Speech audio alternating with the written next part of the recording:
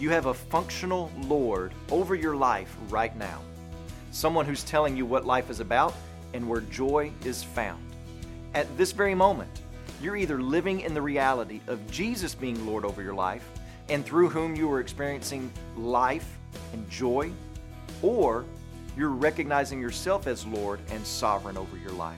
Right now, this moment, this second, one of those two realities is being lived out as you sit there and breathe in and exhale air. Welcome to Life Words Day by Day.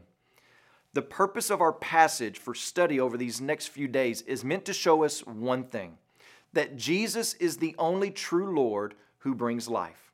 He's not interested in necessarily being your life coach, your homeboy, your fishing buddy, your boyfriend, your co-pilot, your acquaintance. He didn't come to this earth to be any of those things.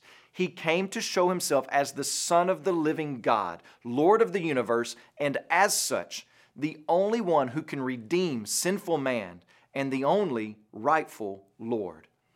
That main truth is going to be bolstered by two other truths from this text that we're going to study this week. So understand where we're going. I'm going to show you that Jesus is the Lord who brings life by showing you that Jesus is Lord over the helpless and Jesus is Lord over the hostile. He is more powerful than the physical effects of sin, and He's wiser than the wisdom of man.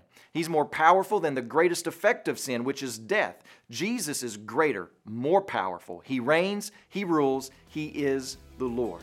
And so I hope you join us throughout the week as we walk with Jesus day by day.